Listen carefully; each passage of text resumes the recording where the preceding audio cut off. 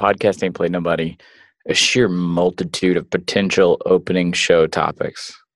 I am in New York City for Heisman Week. I don't know why it's called Heisman Week. I don't go.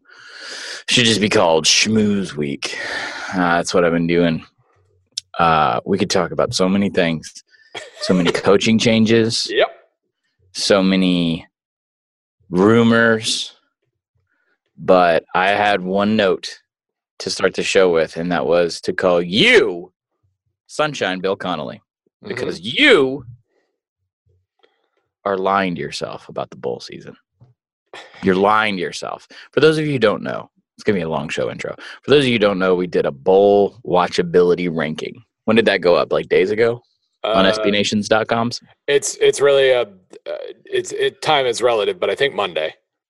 You had the highest average rating. In other words, we were asked to go through every bowl game and give it a 1 through 5 scale. 5 being absolutely this is going to be a fantastic game. A 1 being like this is total trash. I only watch it for work. You gave out the most points. Yes, of course. By a full point on average. Yeah. What's your problem, nerd? I like football. I'm sorry. I thought that was the point of this whole exercise. Sunshine Bill Connolly. I did. I gave a 1 to just one game. What game is that? Michigan, Florida.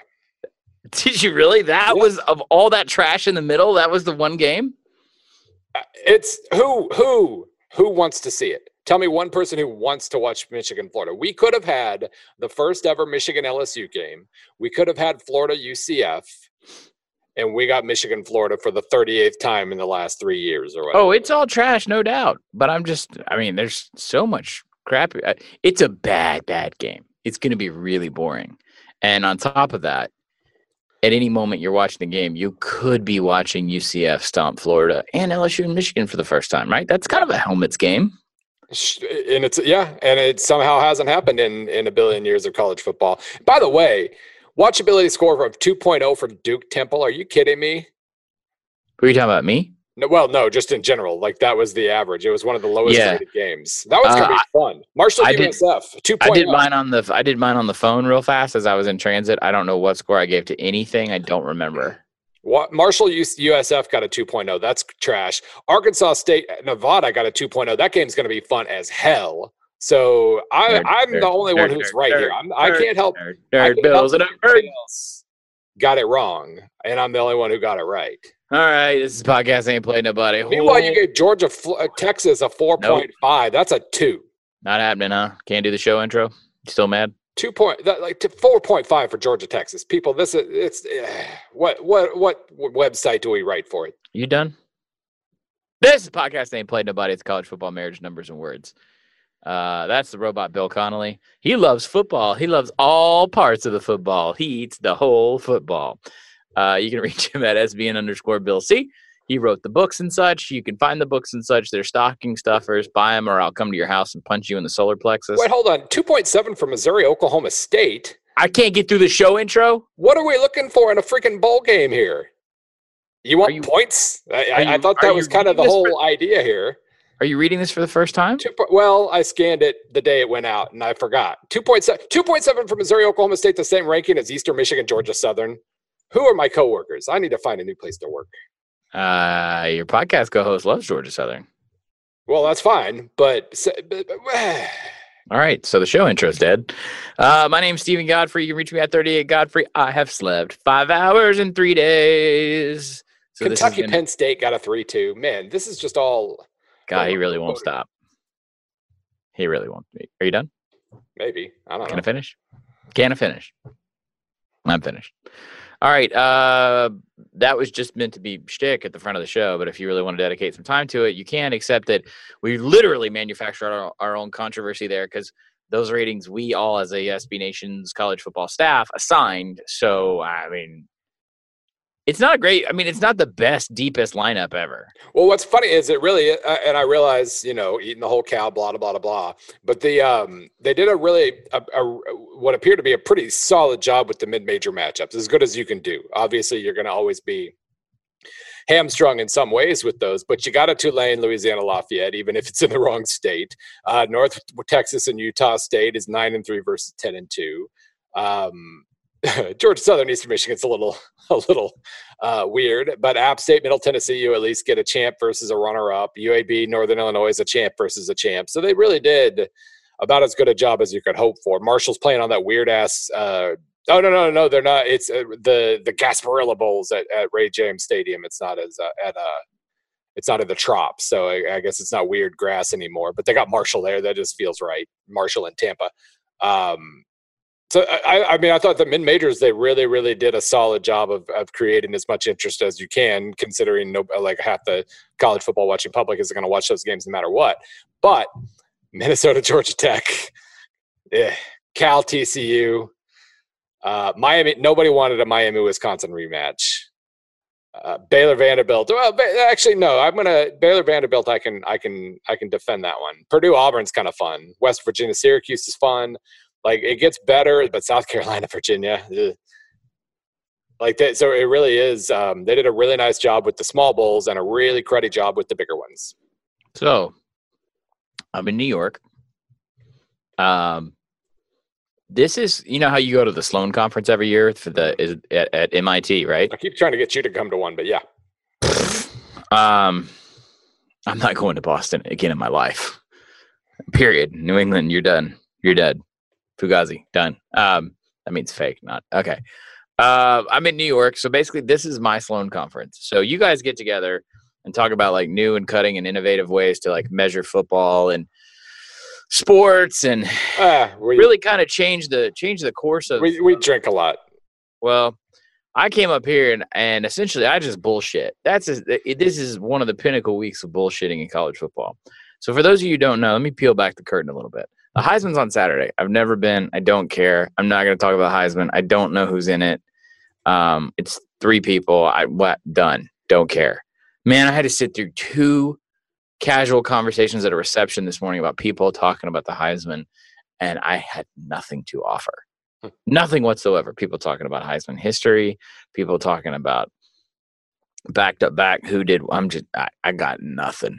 I know I do this for a living, but I just don't care about the Heisman. So I'm up here on just a full-fledged Mecca assault bullshit tour. And it's essentially what you do is you have to go to these sessions really, really early in the morning at different events, and then really, really late at night. Everybody's in like hotel bars, and there's a black tie thing last night that Richard Johnson and myself crashed. And so you're up real late, then up real early, and then you're kind of delirious in New York in the middle of it. So I feel great. That's not true. I might die on this podcast. I'm in an audio recording booth at Vox in Lower Manhattan right now.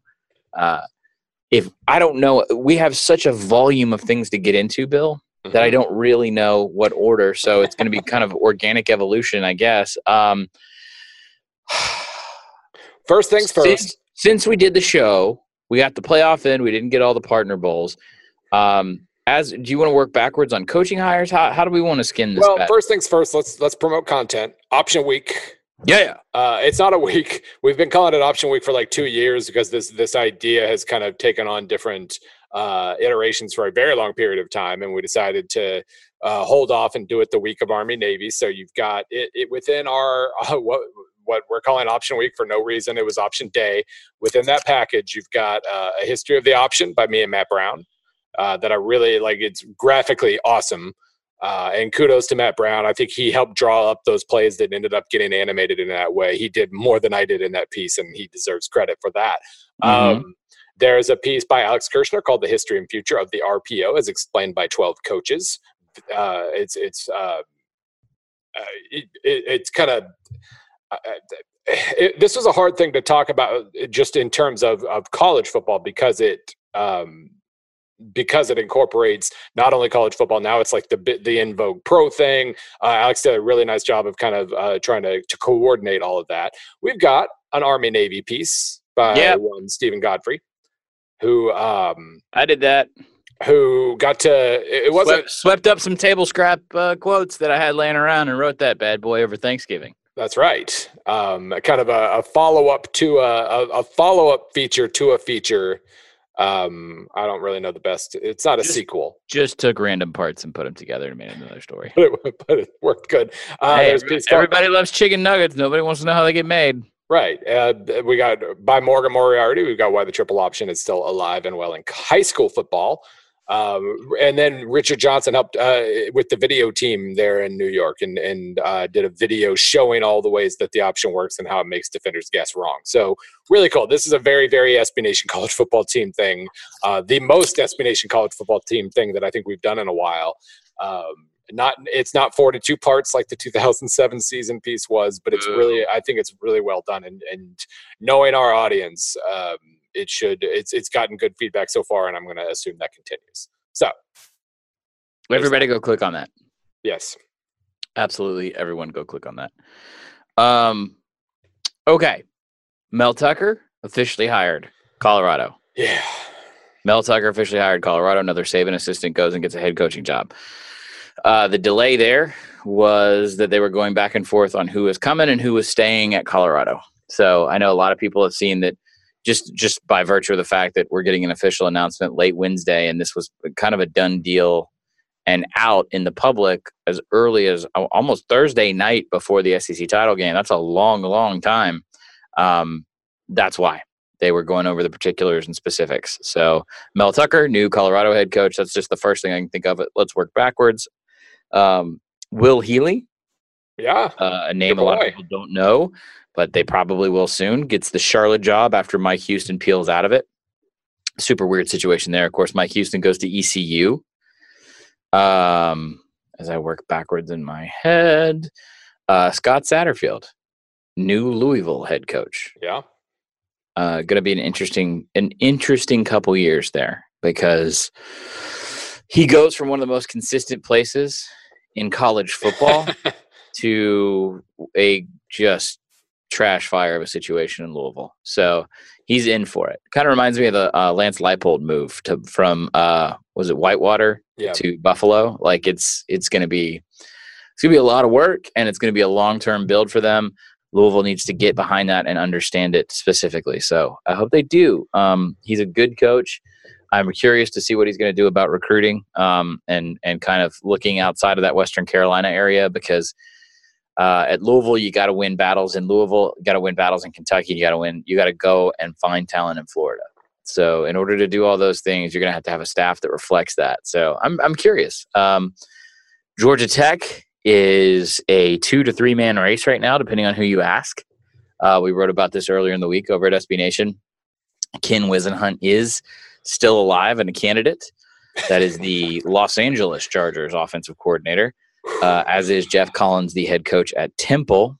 Let's see. I'm doing this without any notes or anything like that. If you just want to start firing off other jobs at Akron. Yeah, you want to throw Akron at me? They're going to hire a coach. Okay. There's Akron right now. We were talking about job openings last night with various ADs and coaches in a bar, and people are like, "Oh yeah, Akron's open." So there's your situation with Akron. Kansas State. Kansas State. Seth Luttrell in the field. Yeah.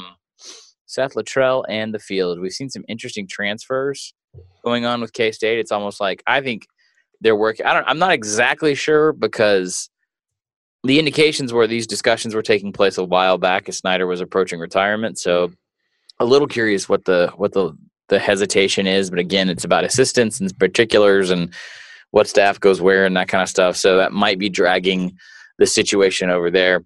It also may not be done yet, and they may still be considering other candidates. Liberty. I just love that everybody made the same joke. Oh man, watch them go hire Hugh Freeze, and then like an hour later, all the the sourced people start saying, "Yep, Liberty's looking at Hugh Freeze." Liberty's looking at Hugh Freeze. Hugh Freeze is looking at Liberty. That's official. That's official. I'm writing a story on Hugh Freeze coming up the next couple of days, so I can say anything else. Awesome. That is a confirmation. Utah State obviously loses Matt Wells to Texas Tech. Utah State is still putting together a candidates list. So they're early on. I can tell you with a lot of conviction, this idea that Gary Anderson's going back is false. That's not going to happen. It's not going to so it's not going to happen, or he's one of a few candidates. No, there's a whole different. Gary's name got put out there right away because Gary still has a. Yeah, Gary. I mean, Gary has a lot of goodwill with people at Utah State, which makes sense, based on his history and his time there. Yep. But that is not a shared belief across all of the decision-making matrix at Utah State. Gotcha. Okay. UMass. Went young and hip. Walt Bell's not going to get fired from Florida State because he got a new job. Yep. Full stop. I knew of a couple coaches that turned down interviews with UMass. That was first of all, Walt Bell is 34, so kudos to him for that. He's been an interesting person to kind of track. He was back in the old spread school for a long time. So Oklahoma State quality control guy, ended up with Fedora. I think it was Fedora in 20. Yeah. He went from Southern Miss to North Carolina with Fedora, I believe. Ends up at Arkansas State. Really kind of just up and coming, blah, blah, blah, blah. But then he becomes Maryland offensive coordinator for 2 years, and they don't really have a good offense either year. Then he gets promoted to Florida State offensive coordinator, and they don't really have a good offense this year. And offensive line, obviously, it wasn't like Walt Bell's fault specifically. When you don't have an offensive line, it's funny how that limits your ability to call good plays. But it's just kind of funny. Like there hasn't had to be any sort of proof of concept for Walt Bell. He just keeps falling up, and now he's got himself a head coaching job. And maybe it's because you can tell when you interview him that he's that organized and everything's going to be fine. But it was odd. Usually, you do have to have that kind of breakthrough in public kind of situation to end up with an FBS head coaching job. But UMass had to hire somebody. So Maryland, Mike Locksley. Yeah.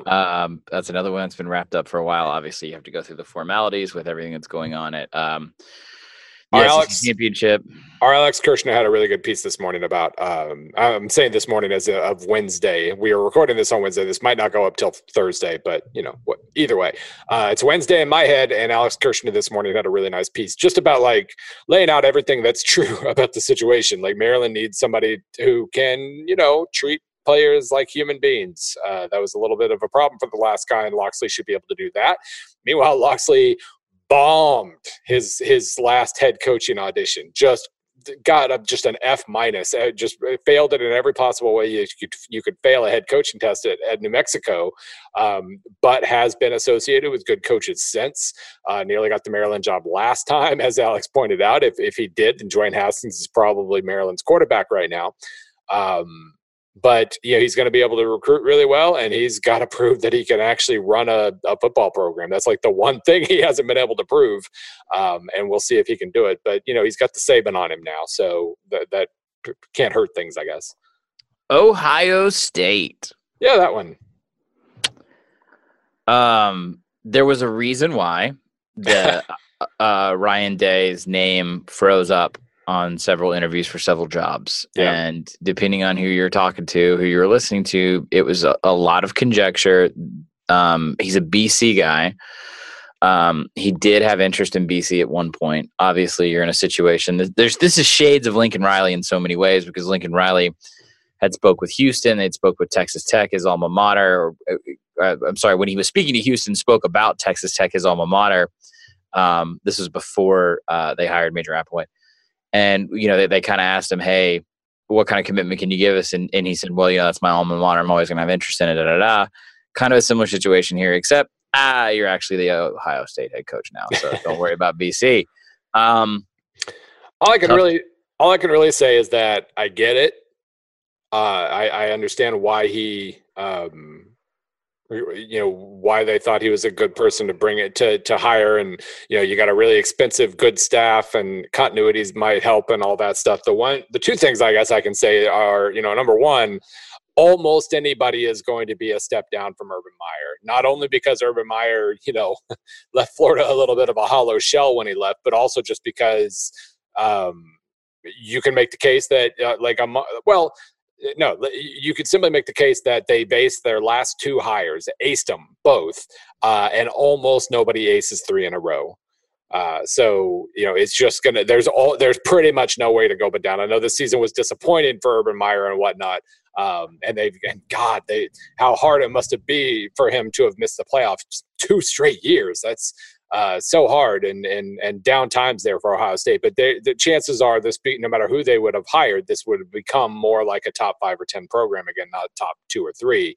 But it's still like I get it. I know he did well when he passed his test in September when he had like 4 Saturdays as head coach. Not even weeks, just Saturdays, because Urban was still around the rest of the week. It's still I'm not blown away. Like on resume alone, he does not get the Ohio State job. He did not have the resume to get the Ohio State job, and so they were kind of given a home field advantage there. And I don't know. Not blown away.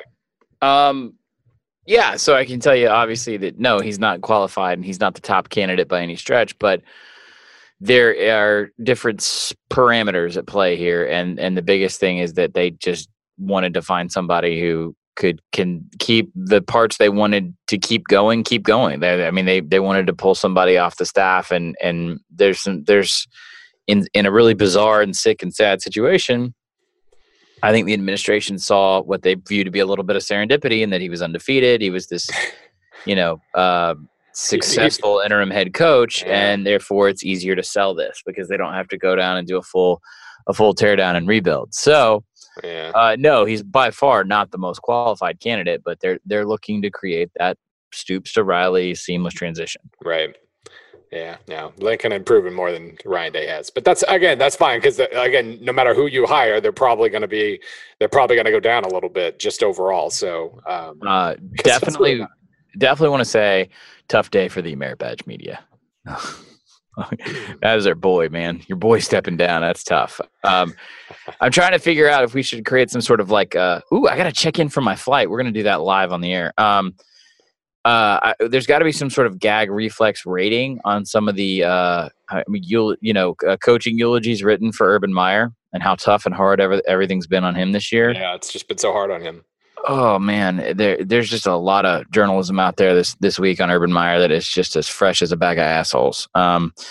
This is one of the most comprehensive college football stories out there, and that you have every factor, every subplot that we pick apart, all at play here, good and horribly bad. And to simplify it to like, oh, wonderful coach stepping down just makes me want to bash my head against the wall. But so it goes. It goes, Bill. So silly season is sort of petering out. Yeah, it's been silly though. The best part is you get Division II silly season, which is actually 1,000 times worse, but I don't think people pick up on it as much. That's assistant coaches.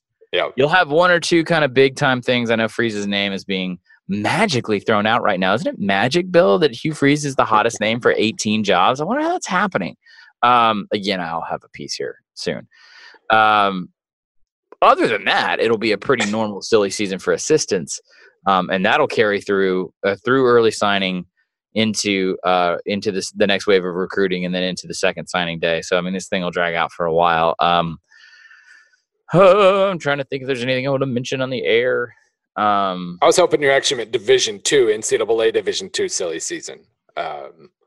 No, there's not. I mean, it's always pretty chill down there, you know. Actually, no, I take that back. One thing we didn't mention, because I'm sleep deprived right now, so that Mike Houston situation is pretty much how not to handle a coaching search if you're a coach. Yeah. Okay, because here's the deal: if you're gonna interview for one job, verbally agree to it, and not, by the way, not realize that this is the FBS and not the FCS. And when you do that stuff, it's going to get out in the media, and people like us are gonna publicize it because that's what happened. So that happens. Then my man backs out of that deal and makes himself known to be interested in the ECU job. This is all still fine, except, bro, you got to beat Colgate. You did not beat Colgate. That's a problem. That's a big problem. So, and by the way, congratulations to new Aurora, Illinois head coach Don Beebe. Really? Yeah. Wow. Like Don Beebe? Don Beebe? Don Beebe. I'm old. Yeah. Very old. Poor Leon Lett. Wow, man. I bet, how many people listening right now have no idea what we're talking about? Well, I think we've pretty much we've cornered the market on dads our age, so I would assume they know it. I know that there are some younger people who listen too and don't. But yeah, Don Beebe, head coach, Aurora, Illinois. So yeah, in New York, there has not been a single through line of conversation at all. A couple people talking about the playoff, but nothing major. A couple people talking about the Pac-12 being a trash fire.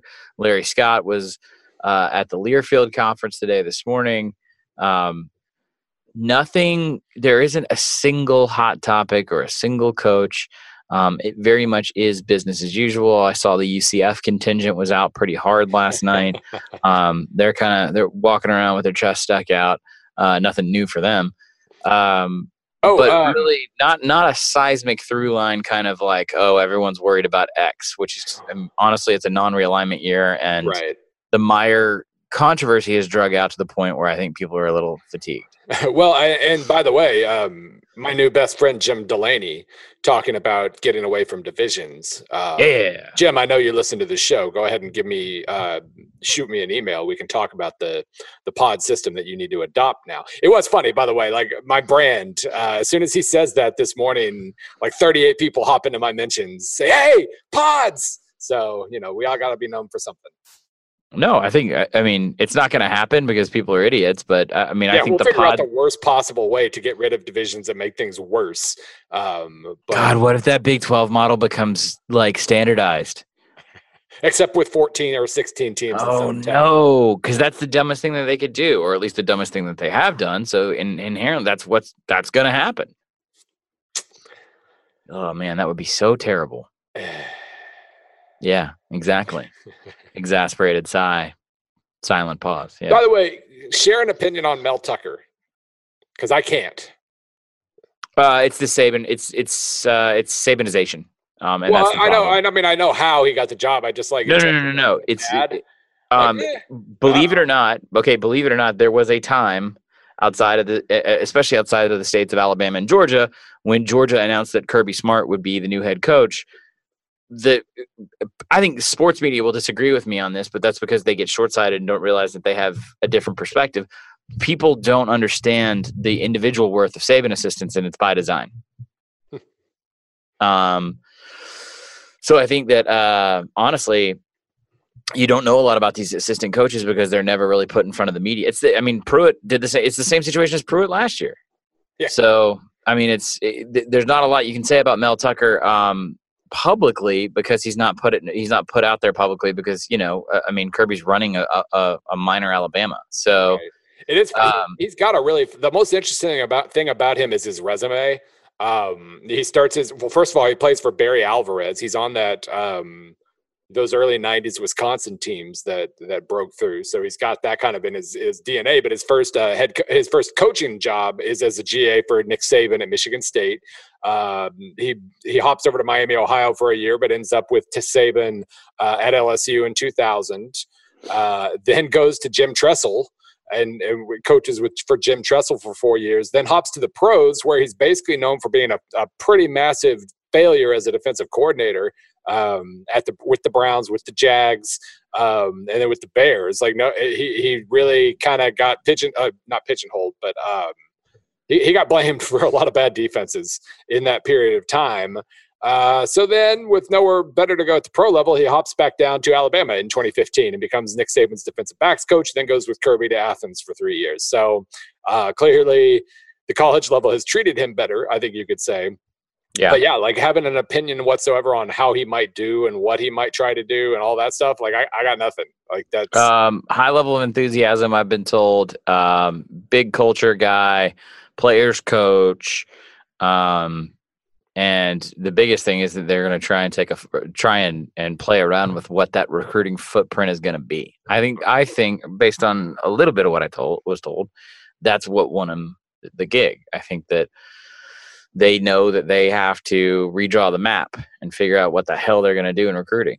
So I think because of his recruiting bona fides, it's going to be really interesting. I mean, Denver's not Denver, Boulder, greater area is not an impossible place to recruit to from far away. To pulling kids from Atlanta, pulling kids from I mean, you can fly there really easily. So that is and reasonably cheaply, I think. So I mean, that is a thing, I guess. But yeah, coaching tree wise, Saban, Tressel, Saban, pro coaches, hell of a coaching tree that he's been a part of. But we'll see. All right, Bill, let's go to questions. Everybody's got a bunch and it's wide ranging. Some of the coaching stuff you guys are asking is like really specific. I'll answer it if I can. Well, let's start with something. So this is my fault, and I respect that this is my fault. What'd you do? So our friend Saman Jabari, I've been on his podcast a few times. He is a USC fan, the second most prolific question asker among the USC fans listening. The other day when I mentioned envisioning Cliff Kingsbury as USC offensive coordinator, I might have included an eggplant emoji next to that thought. And he responded with the hashtag stiff for Cliff. And I apologize to everybody. But since he grossed me out for it, I have to share it because our friend Shakar Gupta, the most question asking USC fan who listens to our show, says, so now that USC has made Kingsbury their OC, are you hashtag stiff for Cliff? But actually, thoughts on the way he'd utilize existing players on the roster and what assistance he could potentially bring in. The assistant part is for you. I'm curious now how the rest of that staff comes together. Cliff's going to have some input on how that staff comes together. It's a really good move, honestly. I mean, yeah. There's nothing bad you can say about it except that if I was trying to cast anything negative, it would be that, so many traditionalists around that program might grumble about the way they play ball, but God, who gives a shit? This is a really progressive, smart move by Clay Helton. They are handing the offense to someone who can make it better instantly. Yeah, and everybody, I think a lot of people's initial reaction was something to the effect of, well, he just hired a successor, which maybe, but I mean, if you're Clay Helton, it doesn't really matter. That part doesn't really matter because if your offense doesn't improve, you don't have a job next year anyway. So who cares who's succeeding you? He just gave himself the best chance to survive. Yeah. And I'm curious about that situation too. I mean, the biggest problem for Cliff at Tech was obvious. He couldn't recruit defensive players. If you're a defensive player, if you're a mid to high 3-star kid, and you're deciding between Texas Tech and I don't know, like an Arkansas, Texas A&M type, something to that effect, where they have a history of playing defense and they're not, and the word air raid isn't as just laminated on your forehead. You're probably going to automatically kind of gravitate in that direction, knowing that you go to Texas Tech, you might play a lot, but you're going to give up a ton of yards, and it'll be hard for you to stand out positively. Now he's at a place where that's not a problem. You've got all the 4 stars you can want defensively, and Texas Tech didn't actually, by the end of his tenure especially, they weren't going that fast. They were like top 40 tempo, but not top 10 tempo. So it's not like you're going to be hanging out Clancy Pendergast's defense to drive. They're going to suddenly start facing 90 snaps or something. So it really does seem like this is a really, really nice situation to be. Like I've said before, Clancy might have to play more than 11 defensive guys now. He might have to actually open up the rotation a little bit. But that's not a bad thing either. This could be good for many, many different ways. Man, Tyler Vaughn's pro stock just went up. He's a sophomore. He caught 58 passes, 674 yards. Amon-Ra St. Brown as a freshman had 60 for 750. Michael Pittman is still a junior. He had 41 for 758. All 3 of those guys are going for 1,000 yards next year. What's really interesting is to see how this is going to be perceived, because I mean, I'm not automatically saying, oh, it's wildly successful. USC's a 10-game winner next year. There's work that needs to be done. I'm saying they will be better almost without a doubt on offense. How that improvement is characterized is going to, I think, depend on how they actually look, because they're one of the things that we have been kicking around. We like, I'm in New York right now looking mainly to recap the season and also kind of figure out what people are talking about, right? Texas Tech, this doesn't have anything to do with, Cliff specifically, I guess, but when they fired him, they said, we're not going to do that again, right? There are other ADs who have said that at other schools. We're not going air raid. Right. That was one of the things about Mel Tucker going to Colorado. That was a box that was checked. Right. Yeah. So here's what I'm curious about. Are we just misidentifying this now at the executive level with the athletic directors and the big time boosters? Or could this move by Kingsbury reignite it, mainly because it will look visually different?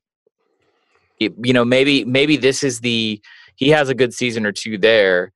And especially at a place that hasn't run any kind of iteration of that system before. Yeah. And maybe that changes the way people look at quote unquote air raid, and it loses some of its stigma, and it sort of has a second wave of popularity. I mean, I love that. I hope that that's the case because, again, NFL, I'm surprised he ended up at USC just because I thought he would probably end up with a pretty good gig in the NFL if he wanted it. And maybe that was, maybe that was sources to, telling the right people the right thing to try to build that up beyond what it actually was in terms of his prospects and whatnot. But he's a hot name, and the NFL has, again, suddenly started to decide, points and yards, people seem to like those things. And so it's funny that colleges are kind of turning their back on offense. I say an offense is bad. We need less of that. At this exact moment in time, and if somehow Georgia Tech ends up hiring Ken Wisenhunt, the rant potential there is strong. But it really, it's a perfect situation. It really is, because Clay Helton knows he needs the help. It's not even a situation. It's not like Tommy Tuberville in 2008. Bringing oh God, I need one of those spread guys. Who's available to come down here and do a spread for me?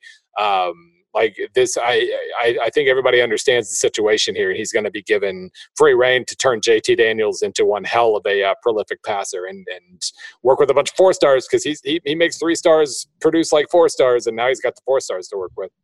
Hey, speaking of USC, sort of, Ross Shercliffe asked, hey, we never got an analysis of the WKU switch from Sanford to Helton. I think how it came about is one story, maybe for another day, because it's still sort of developing. But just in terms of the difference, it's push. The story on how it all went down, I think, is going to have to color how we evaluate why they did it in the first place. WKU is in a very interesting spot. Financially, they're not as well off as they were previously, because there's some budget cuts in the state. Student activity fee stuff was down. They've lost a little. They've lost a lot of wind. Honestly, they were on a building spree for a while, and eventually, you got to pay for all that. It's interesting the way that all went down. The fact that Phil Fulmer, within 36 hours unloads an offensive coordinator who his head coach did not want at all, who had a significant buyout, to a neighboring school where he has some some connections with the administration there. And essentially Tennessee doesn't have to eat a buyout, and WKU is able to pay out, I think, over, I want to say it's 18 months on Sanford, and do something that essentially appeases this one kind of small, fickle group of fans and boosters at WKU, simply by the fact that, like, they hired Helton because he was there when Brom was there. He was one of Brom's guys, and that's something that just creates instant credibility at WKU. The roster's still a mess. The expectations are still out of whack. I'm curious what he does in year 1, year 2. They're going to go. I mean, they're going straight back to what Brom called and what they looked like on the field. They're going straight back to that in a heartbeat. The derivatives like that doesn't. I mean, that's essentially what they did. Was they found a way to find a bargain, an off-brand Jeff Brom, and get rid of Sanford and his staff, and his dad being on staff, and a lot of people were rubbed wrong by his staff, specifically in the community, or at least that's what they claim. And they get to just dump all that and say, hey, we sort of got a Brom guy, and that's it for now. They got a lot of work to do. The recruiting and the player development stuff just fell apart there, and so little continuity. How many years was Jeff Brom actually there? 2, right? It's been it's a whirlwind. You had several key players on the CUSA championship team that were Taggart, Petrino, Broms. Right. I mean, and Taggart's staff went and was very, very dug in deep into Kentucky and developing guys, and were really, really good at finding the 2-stars that could be 3.5s, Right. Brom learned how to recruit by what not to do on some of the things that he did or didn't do while he was in Bowling Green. Yeah. And it shows now. So there's some work to be done in the long term at that job. Devin McCullen at Spuds fan asks, are there any examples of a coach getting off to as bad a start as Chris Ash has and eventually finding success? Success meaning regularly bowl eligible in this case. So I've struggled with this one. Here are the Not this bad, man. Here's the best two examples I can come up with. Bobby Johnson at Vanderbilt went 2-10, 2-10, 2-9 in his first 3 years.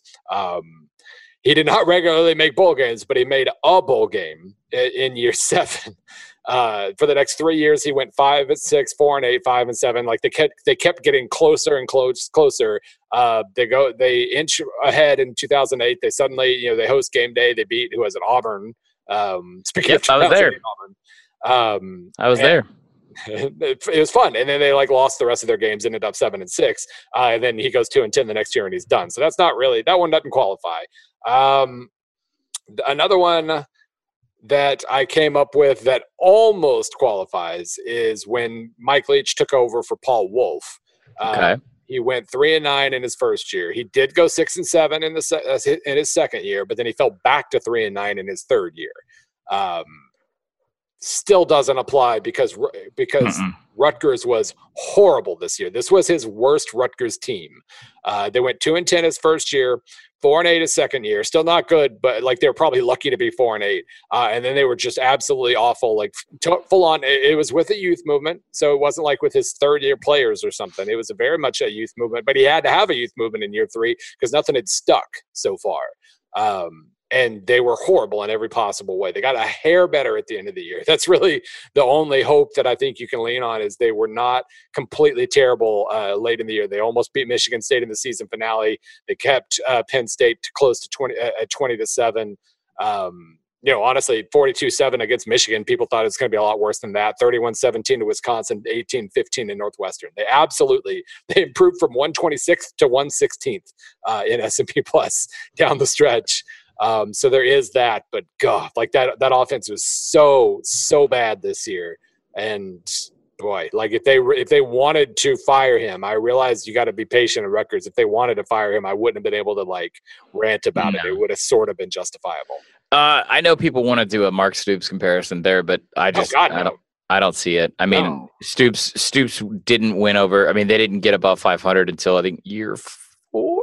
Yeah, but they were going 5-7. Yeah, exactly. That's what I was getting at. And also, it's funny. I'm always a little scared to adopt the party line of an AD and a coach when they're having a moment like Kentucky had this year. But you go back and you can see, you could definitely see, hey, that roster's getting deeper. Hey, they're filling out. You could justify him going 5-7 and not blink at it during that time. This is not that at all. No, and I mean, they went 2-10 his first year, but yeah, they were 5-7 in his second year, 5-7 again in his third year, and then 7-6, 7-6 after that. Well, then they were also winning games and then falling apart, which is what happens when you have promise and an increasing amount of talent, albeit small. That's what happens. You come out in September, you're hot.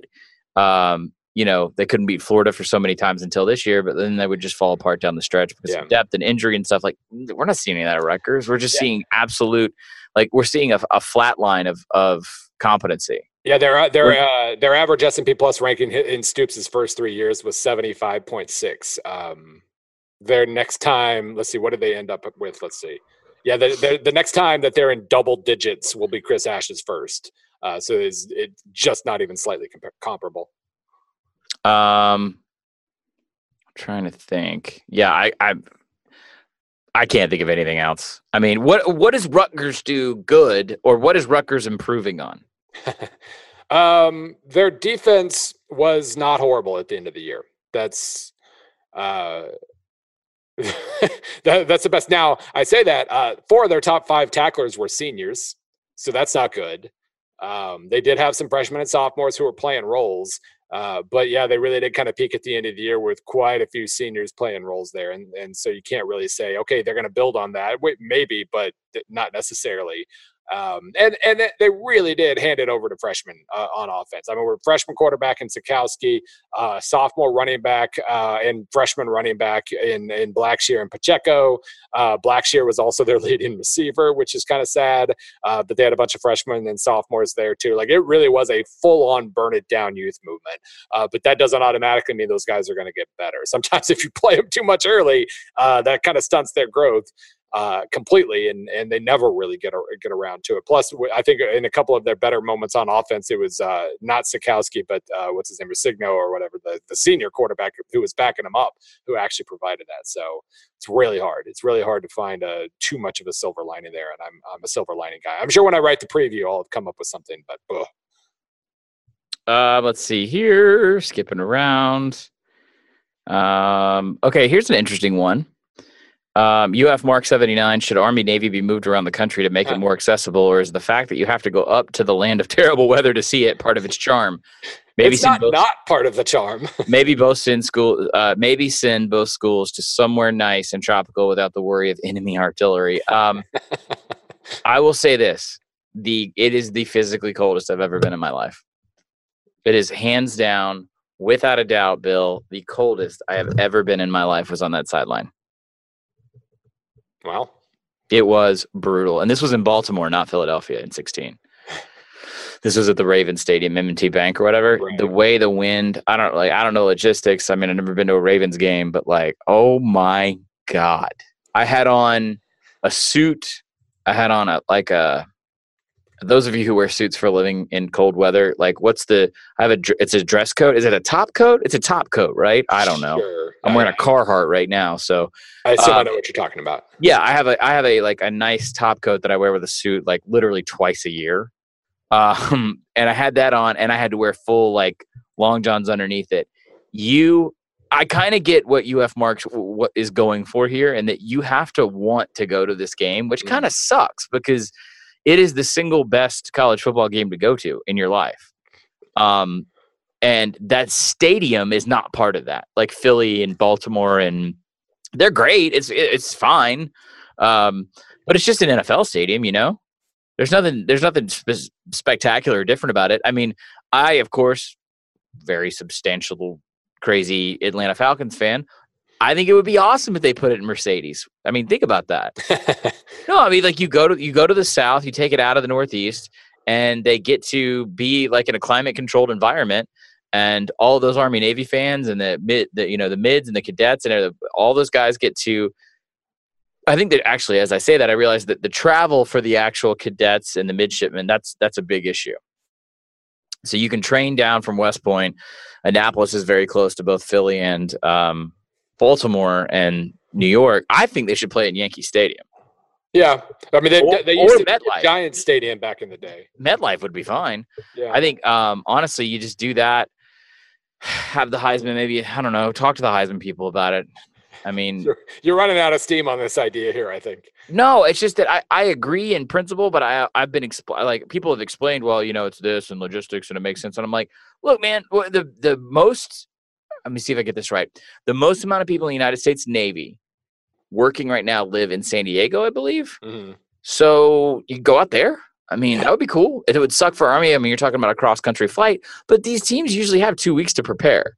It's not like you're jamming it in. I mean, Navy played Notre Dame in San Diego this year. It's not unheard of. Yeah. I do know a lot of people that wanted to be in Chicago. I think that would be awesome. Does not solve the weather issue. That would make it worse. Makes the assy cold weather situation considerably assier. But yeah, I mean, move it around. Yeah, I guess. I mean, I do think like watching it on TV and it's snowy and all that, and you got the cadets in their hats that are all white and stuff like that. That kind of does add to it, I think. Yeah. But if you're talking about attending it, no, I don't really. I'm happy watching that on TV. I've done snow games before. I don't need to. Yeah. I don't need to dive back in. I definitely do think that eventually you'll see like cities like Boston, Washington, D.C. try and make bids. Because I will say this, man, just the last point on this, that damn thing is a money maker for the city. I was in Baltimore the night that Army won and broke the streak, and damn, there's a lot of people in town for that game. Hotels are packed. Bars are slammed. You make money for the city when you bring Army and Navy in. Yeah. Our friend Mahi George at Deerham Sandwich. Okay. Anyway, is there something I am missing about Duke quarterback Daniel Jones? I don't want to aggravate any pre-existing Mel Kiper Jr. issues, but why would anyone want to draft Jones before Will Grier, Ryan Finley, or a dozen other accomplished QBs? Josh Allen 2.0? It is weird. He seems to be getting the he's toolsy. He seems to be getting that treatment. And that usually leads to teams overdrafting the crap out of you, and that's kind of scary. Daniel Jones, though, I will say Josh Allen in college never had a game like Daniel Jones did against North Carolina when they won 42-35, and he rushed 15 times for 186 yards and completed 31 passes for 361 yards. Combined touchdowns. Let's see, 4 combined touchdowns overall. He's a fun player when he's on. He just hasn't been on nearly enough, and he's had a lot of opportunities. He's in his 3rd year of starting, and his passer rating this year is 124.8, which is not as good as his first year starting. Down the stretch, he, like that North Carolina game, on either side of that North Carolina game, he was pretty much awful. So I do think this is a bad year for quarterbacks in the draft, basically. And so basically when that happens, you start filling the void. That's what made the Josh Allen situation really weird to me, is there was no void. People still talked themselves into him, even though there was Sam Darnold and Baker Mayfield and Lamar Jackson and Josh Rosen. So that's why. So I disagree with you on the last part. Yeah, he sucked out of that pool comparatively, but there is always a void. It's a perception thing with the NFL, because quarterbacks are franchises, quarterbacks are points, quarterbacks are marketing. And I mean, you look at it just off the top of your head right now, you go through and you think about who right now is absolutely set with an all-pro quarterback for the next 5 years. It's not a lot of teams, 5 teams, yeah. Well, and so, yeah, okay, there is always a void. This year, though, there's especially a void, because if Justin Herbert doesn't end up going pro, then every quarterback on the board is going to get overdrafted. Ryan Finley should not be a top 5 pick, but he might be. Drew Lock will quite possibly be a top 15 pick. And I think I could talk myself into that one more than Ryan Finley. But Daniel Jones, people will, like, when he weighs in at 6'5", 235 at the combine, and hits stationary targets or whatever they do at the combine, he'll probably is he? He's only a junior, so we're just assuming he goes pro. But yeah, this will be a massive year for overdrafting quarterbacks, even more than normal. But that reminds me, since I broke the seal with the NFL here, I just wanted to mention the last 2 weeks I've gotten to watch my favorite Missouri quarterback, Chase Daniel, play and throw to one of my favorite recent college players in Tariq Cohen, and that has been a freaking delight. The end. One thing I do want to mention, this is why Jarrett Stidham went out, and this is why this is why Auburn is even more panicked and frustrated right now, because your Missouri Tigers beat out Auburn for Kelly Bryant. Yeah, and I mean, there's a chance Khalil Tate comes available. There's a chance, there's a chance the Jalen Hurts scenario is still on the table, I guess. So awesome. God, that would be even more amazing after he saved Alabama the way he just did. But yeah, so that obviously Auburn's not, plus they're bringing in, or either they just signed or they're about to sign, or both, like a freaking blue chip quarterback. So it's not, I don't know why they're panicking as much as they are, but they need to fix that offensive line. That was the problem this year. The quarterback situation will kind of take its care of itself if you can protect a quarterback. But yeah, Missouri could have a hell of an offense next year, even if Kelly Bryant is merely good. They also didn't have a quarterback they trusted, and now they do. So go Tigers. One thing I wanted to point out over on the Reddit, Brutal Buckeye says, I have seen nothing on the Heisman this year. Is it a thing anymore? We're not doing a ceremony this year in New York, but yes, there is a vote right now. We're still handing the trophy out. There's still nominees. You can go to SB Nation right now and vote through Thursday afternoon on the Heisman. Yeah. Not as big a deal this time around, which kind of stinks. If you're a corporation that's listening to this and would like to sponsor the Heisman, you need to call us about 6 months ago. Yeah. Find a time machine. It will be. The Heisman is going to retain consistency. We are going to have it. There will be a trophy, all that kind of stuff. There will be a winner. In fact, I was looking, and if it's there's nominees from Vanderbilt, Clemson, Tennessee is a bunch near me. Tennessee's is awesome. I like Tennessee. I may end up delivering this damn thing to a campus in the next month, to be totally transparent with you guys, just to we don't know exactly how we're gonna do the presentation, but it's highly likely that I might be at one of these campuses handing this bad boy out. I want to put on the white gloves if that's the Damn case. straight. You better put on a suit and the white gloves. Show some respect. Yeah, damn right. It's the greatest trophy in college sports. Absolutely. Let's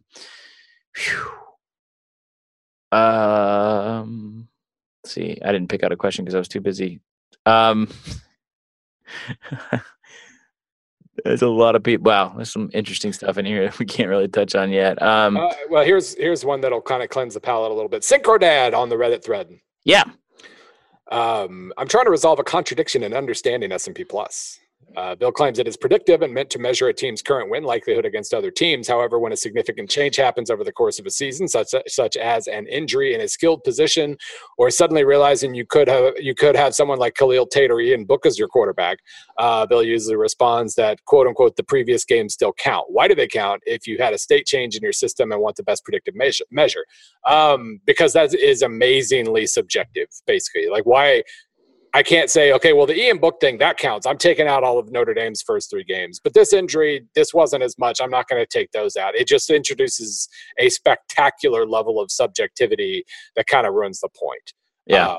So I try to just basically say, like, this is your starting point. It clearly does better than Vegas. It beats Vegas on average, 53, 54%, whatever it is this year, despite the mediocrity that occurred after I challenged Pi ratings. But it still does well with me not taking those games out. And if you can then adjust yourself and basically like do what Bud Elliott does and say, okay, well, I'm gonna add 2 points to this. I'm gonna blah blah blah blah. That should make you even more successful. But it's just so subjective, and it's the old slippery slope. Win Carroll, an eagle-eared listener at Win3317. Last week there was a far from subtle allusion to Jeff Brom as the prime candidate. I think I sneezed it. As the prime candidate to fill a potential Auburn coaching vacancy after the 19 season. Did the Music City Bowl just become must-see TV as Brom auditions for the Barners? Here's my answer, Win. I'm going to go to that game. Wow. How's that for an answer? Oh, I will be at that game. That is a very subtle answer. But look, I don't want to dick around and make it a meme or anything, but like, he's staying at Purdue for a group of reasons. It's not like he's locked into Purdue for the rest of his life. And we said this last week. I'll say it again. You've seen the situation at Auburn. You see the situation at a couple other schools like USC. We're in a down cycle. We're in a down cycle right now. There will be an up cycle next year. USC is in win or get fired mode completely. Auburn is in win or get fired mode completely. I don't think that's the situation at Florida State right now. I still think it's a little too early.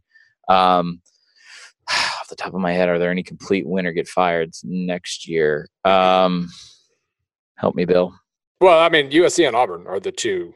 Those are two. And that's enough, really. That's enough to cue a hell of a cycle. If you had one more, and I don't know, like I'm trying to just create an ideal situation where we get into. Taggart's probably not there yet, but I mean, if they bomb next year, it could be. Maybe Miami or something? Yeah, maybe. I think he has a chance to build some goodwill back on the offseason moves he makes or doesn't make, I guess. And we'll see. Let's say you combine those two as opening next year plus something where, I don't know, the trend actually comes to life and really we see high volume change of college coaches going back to the league, which we haven't seen in a long, long time. Brom is going to be the name at a lot of these major programs. So that's why he didn't take Louisville. That, and they didn't pay him an obscene amount of money. Yeah, they had a time. And I sort of understand everybody's position there, which is a really rare place to be in these moments. But yeah. I don't even think you have to frame it as he didn't take Louisville because of that. It's just, he kind of followed the money situation and it worked out pretty well for him. And the money situation might be different next year and he might follow that too. By the way, another question from the Reddit thread that makes me now think Hugh Freeze would be just fine at Liberty. Our friend Workman451 asks, I just vomited a little in my mouth. And so I have to share this with everybody else. Well, Turner Gill retirement, with Turner Gill's retirement, would Ian McCaw look to Art Briles to fill that job? No. And so just to move right on past that question. No. At P. Pakaski on Twitter Is competitive balance at a historical low point, or does it just feel that way because of the increased focus on the top 4 teams in the playoff era? No. No. I mean, No. Michigan State made the playoff a few years ago. Like, Oregon is not an elite recruiter, and they made the playoff finals the first year. I think West Virginia was way closer than people realize. Yeah, I mean, 2 weeks basically. Washington State thought they still had a chance at the national title until a couple of weeks ago, and that doesn't happen in the BCS era. This argument is over in October because Alabama and Clemson are 1-2, and Notre Dame's waiting to see if they lose, and that's all that matters for the national title race. So I think Alabama notwithstanding, you had a lot of interesting storylines going through the majority of the season. This year, I've bitched incessantly about chalk. Yeah. I think that was the year for chalk. I don't think this in any way, shape, or form, or I'd be super depressed about it. Yeah, this isn't a trend. No, not at all. Well, okay, maybe it is, but it doesn't have to be just because it was 1 year. So we'll see how things play out. I mean, Alabama's going to freaking have Tua back next year, so maybe they roll again, but after that, they won't. And then at some point in the next 35 years, Nick Saban retires. So but then also Alabama, just throw it out, whatever. You go down the rest of 2 through 8, 2 through 15. There's tons of volatility. Yeah, there's a lot of weirdness this year outside of the top 4, 5, 6 teams. It was just it didn't infect the top 6 like it normally does. But he did also mention the increased focus on the top 4 teams in the playoff era. It's going to happen. Well, I don't know about the top 4 teams part, but there has been. I mean, we've talked about this many times. Like, from the start, from the moment they decided in 2014, or from the moment the playoff became a thing in 2014, like ESPN's coverage, like from July, it's who's in, who's going to make the playoff, and that becomes like the overriding subject the entire year, and that sucks. I can't pretend that I was watching those shows then, and I most certainly don't watch them now, so I create my own entertainment with this sport. But it does. There's no question that the coverage of the sport changed with the playoff. You know, one thing I learned today? What's that? The playoff committee, the playoff as an independent body, as much as you're willing, you the listener are willing to separate the playoff committee, the college football playoff as an organization from ESPN, which people have different arguments and opinions about that. It was their suggestion and not ESPN's to institute the weekly format with the recap show, as a way to sort of, publicize themselves essentially. Yeah. I found that to be interesting that I learned that. So, are you getting kicked out of your room yet? It's getting there. Give me one good one. I'm in a recording booth at Vox, and there's some major project by one of the other verticals. It's a little bit of an abbreviated show. We'll do a quick programming update, by the way. We'll be back next Wednesday at a more normal time and a more normal length. We're going to batch record next Wednesday, get into bowl previews, every damn bowl. Like, you had to even ask that question. You should be ashamed. Hey, you're the one who said they sucked, so I think they did have to answer. Like, we don't talk about games and teams and coaches that suck. We'll break down all the bowl previews. We're going to do a batch record next Wednesday to carry you guys through the holiday season. And we do have the extra bonus episode that is going to drop at a surprise date and time between now and the new year. But we do have an extra. So you're going to get something on a weekly format as we go through the holiday, +1. And that's our gift to you. So give me one question. Let's get the hell out of here. Drum roll. Make it good, Bill. Man, this is pressure since I'd already closed the thread. Who makes? No, never mind. I'm not going to ask that question. What can each of the following schools do? This is from Carnivorous Shrimp on the Reddit thread. What can each of the following schools do that they haven't already done to make themselves more appealing for the next realignment cycle? Number 1, UAB, maybe to the American. Keep winning, right? I mean, yeah. Keep winning and get your act together in basketball again. Stadium helps big time. Yeah. On campus, because they fit the metro area kind of feel that the AAC likes. So television market increases. Continue to schedule non-conference aggressively. Next. Yeah, no, that one fits. New Mexico State potentially to CUSA. No, I don't see that happening at all. I think New Mexico State's hope is that when, like, all the talk about realigning those conferences among themselves for geography, they're still not all that geographically friendly, but that has to be their hope, is that basically like the western half of the Sun Belt CUSA mashup needs another team or two. I just think they're stuck in limbo that the Mountain West doesn't want them, and that they're just so Yeah, no, westernmost. I'm assuming the Mountain West isn't going to. The funny thing is, I say that they're only an hour's drive from UTEP. It's just that UTEP is another one of those outliers that they're trying to. I mean, honestly, here's the difference: they both suck. UTEP allows the conference to say we have X amount of teams in Texas. That's it. Yeah, and you don't necessarily need overlap, even though there are more intense rivals than anybody really realizes.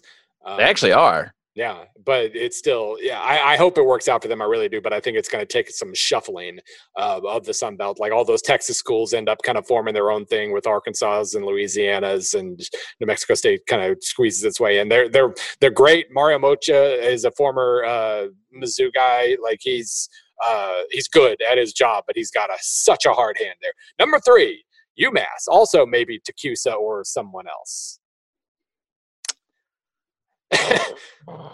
I think you got a better shot at reformatting and trying the MAC again. Oh, really? Yeah. I mean, UMass has a ton of work to do, a lot of issues, no identity, playing it like the stadium, man. I mean, just boom, boom, boom. There's a ton of stuff. I think they need to honestly figure out if they're going to be serious about FBS or not.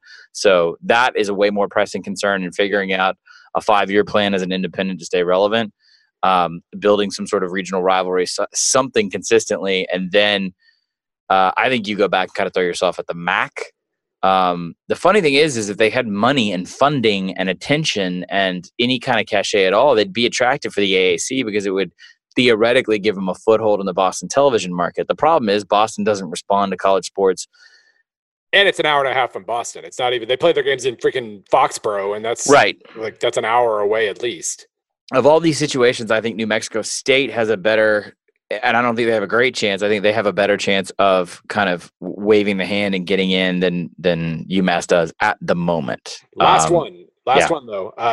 Our boys, the Knights of UCF to the Power 5.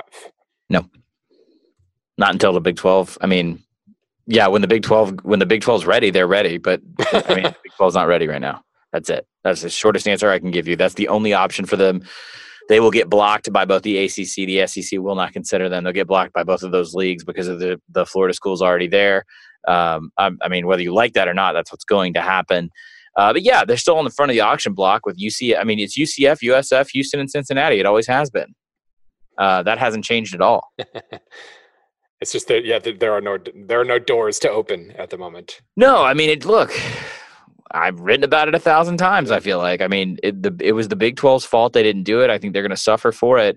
Just think about UCF. I mean, here's the deal. Just think about UCF and the Big 12 right now. Yeah. It's a deeper, better conference. Yep, obviously. And they might be in the damn playoff. Yeah. It's bizarre. Yeah. All right, that's it. I am now officially being kicked out of my recording booth at Vox. Billiam, I will see you next week. We'll be slightly more organized and lucid, and I will not be as delirious as I am at this moment. Well, I don't think anybody really minded or noticed the difference. See you next week. Damn it, Bill.